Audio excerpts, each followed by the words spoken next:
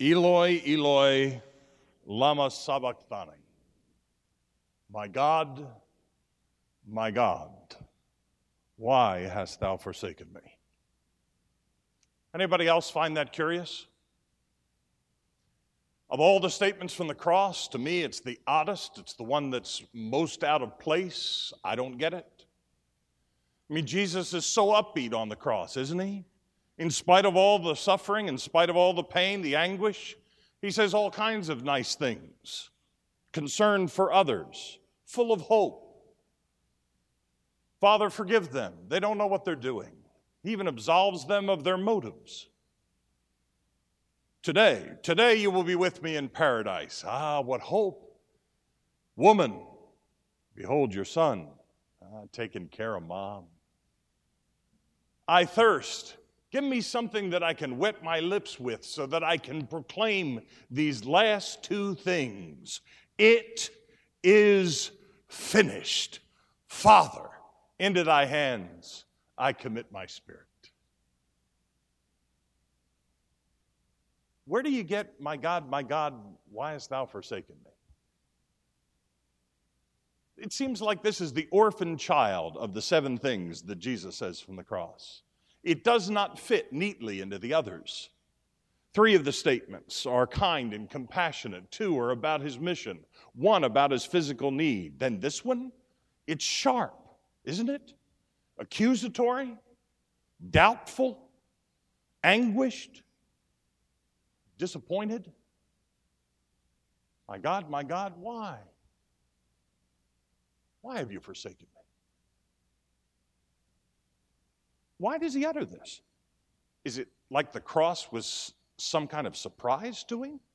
Certainly that's not our theology, is it? I mean, he knew that this was coming. He had prepared his life to do this one particular event. He'd had his time of questioning God in the garden. Just 24 hours earlier, he had been telling his disciples and his followers that he was going to Jerusalem and that this was going to happen and all these events would take place. And it's not like he's never had hardship. It's not like he's never gone through some kind of deep suffering before and remained positive, remained confident, remained faithful. After all, at the temptation with the Satan in the wilderness, I mean, he'd been 40 days without food. That'll make you a little edgy. Come on, how grumpy do you get when you haven't had a meal? He's gone for a month with nothing. Does he cry out, say, why are you doing this, God? What's the problem? Can't you do something about this? There has to be a different way. No. Confronts the devil at every turn with a positive statement about faith and belief and trust in God.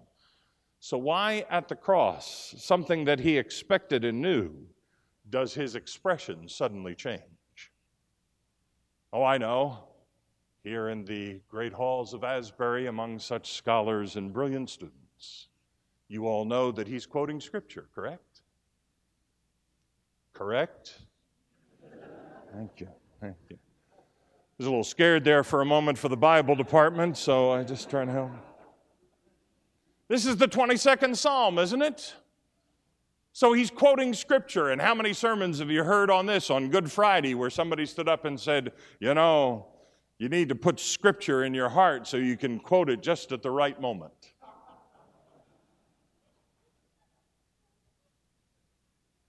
So here's my question. Why this text?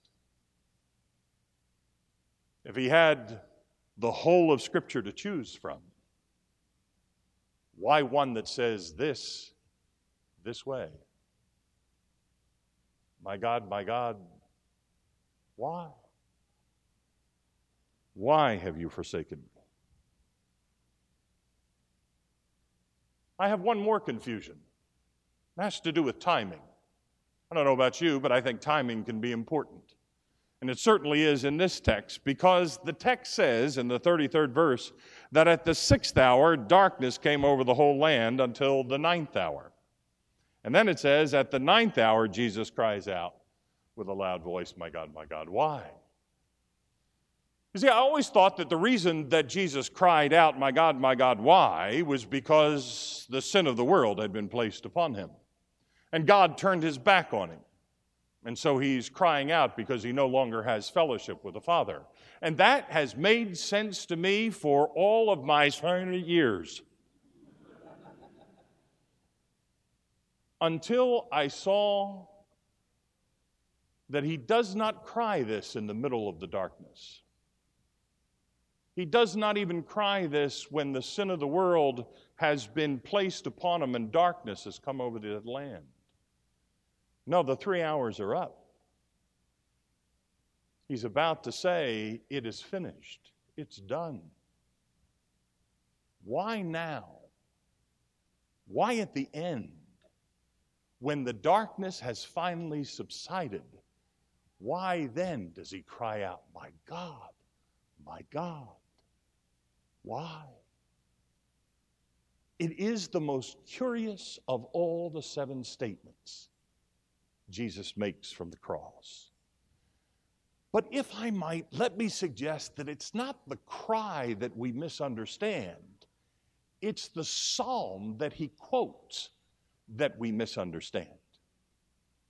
We don't understand the 22nd Psalm because we read the first verse of the 22nd Psalm and there it is. It's right there. My God, why have you forsaken me? Why are you so far from saving me? So far from the words of my groaning. Oh my God, I cry out by day, but you do not answer by night, and I'm not silent. I got it. Jesus is upset. Here's the problem. There is an incredibly important word in the next verse of the psalm, a word that is often neglected by pastors and preachers and those who read the word, and it is a divine word, and it is a word that makes all the difference in the 22nd Psalm and changes the way that I perceive what Jesus does on the cross, because the next verse begins with that grand and holy and magnificent word, yet. In spite of, yet. In spite of the problems, in spite of the sense, in spite of what this may all look like, yet you, O God, are enthroned as the Holy One. You are the praise of Israel. This is not a psalm of lament. This is not a psalm of sorrow. What Jesus is quoting is a psalm of victory and a psalm of triumph. You are enthroned as the Holy One. In you our fathers put their trust. They trusted you and you delivered them. They cried to you and were saved. In you they trusted and were not disappointed. I am a worm, not a man, scorned by men, despised by people. All who see me mock me. They hurl insults, shaking their heads. He trusts in the Lord. Let the Lord rescue him. Let him deliver him, since he delights in him. Oh my, here comes. Yet you brought me out of the womb. You made me trust in you, even at my mother's breast. From birth I was cast into you. From my mother's womb, you have been my God. Do not be far from me, for trouble is near, and there is no one to help. My strength is dried up like a potsherd. My tongue sticks to the roof of my mouth. You lay me in the dust of death. A band of evil men has encircled me. They've pierced my hands, my feet. I can count all my bones. People stare and gloat over me. They divide my garments among them, cast lots for my clothing. Yet, O Lord, be not far off. O my strength, come quickly to help me. Deliver my life from the sword, my precious life from the power of the dogs. Trust me when Jesus cries out and he says, my God, why hast thou forsaken me? He's not questioning God. It's a statement of triumph, for there is nowhere else to gain my help except in God. And while I may look abandoned, and while I may look alone, and while I may look like I am being crucified here for no reason at all, this is God's plan. I submit myself to it, and yet God is enthroned in the praise of his people. It's a psalm not of lament. It's a psalm of triumph. It's a psalm of hope. It's a psalm of deliverance. And it expresses exactly what God is doing on the cross through Christ himself. Is this the orphan child of his statements? No. It fits right in with "it is finished," and "Father, into thy hands I commit my spirit." It is his statement of triumph in the midst of evil. This should inform us when we come to the table. It is this kind of idea that should determine for us the kind of approach we give to the table. Because when we come to the table, it is common for us, normative, if you will, to realize that this is about forgiveness. Father, forgive them, for they know not what they do. Jesus broke the bread, that which entertains his own body. Today you will be with me in paradise. This eschatological joy that salvation is not just momentary, but eternal.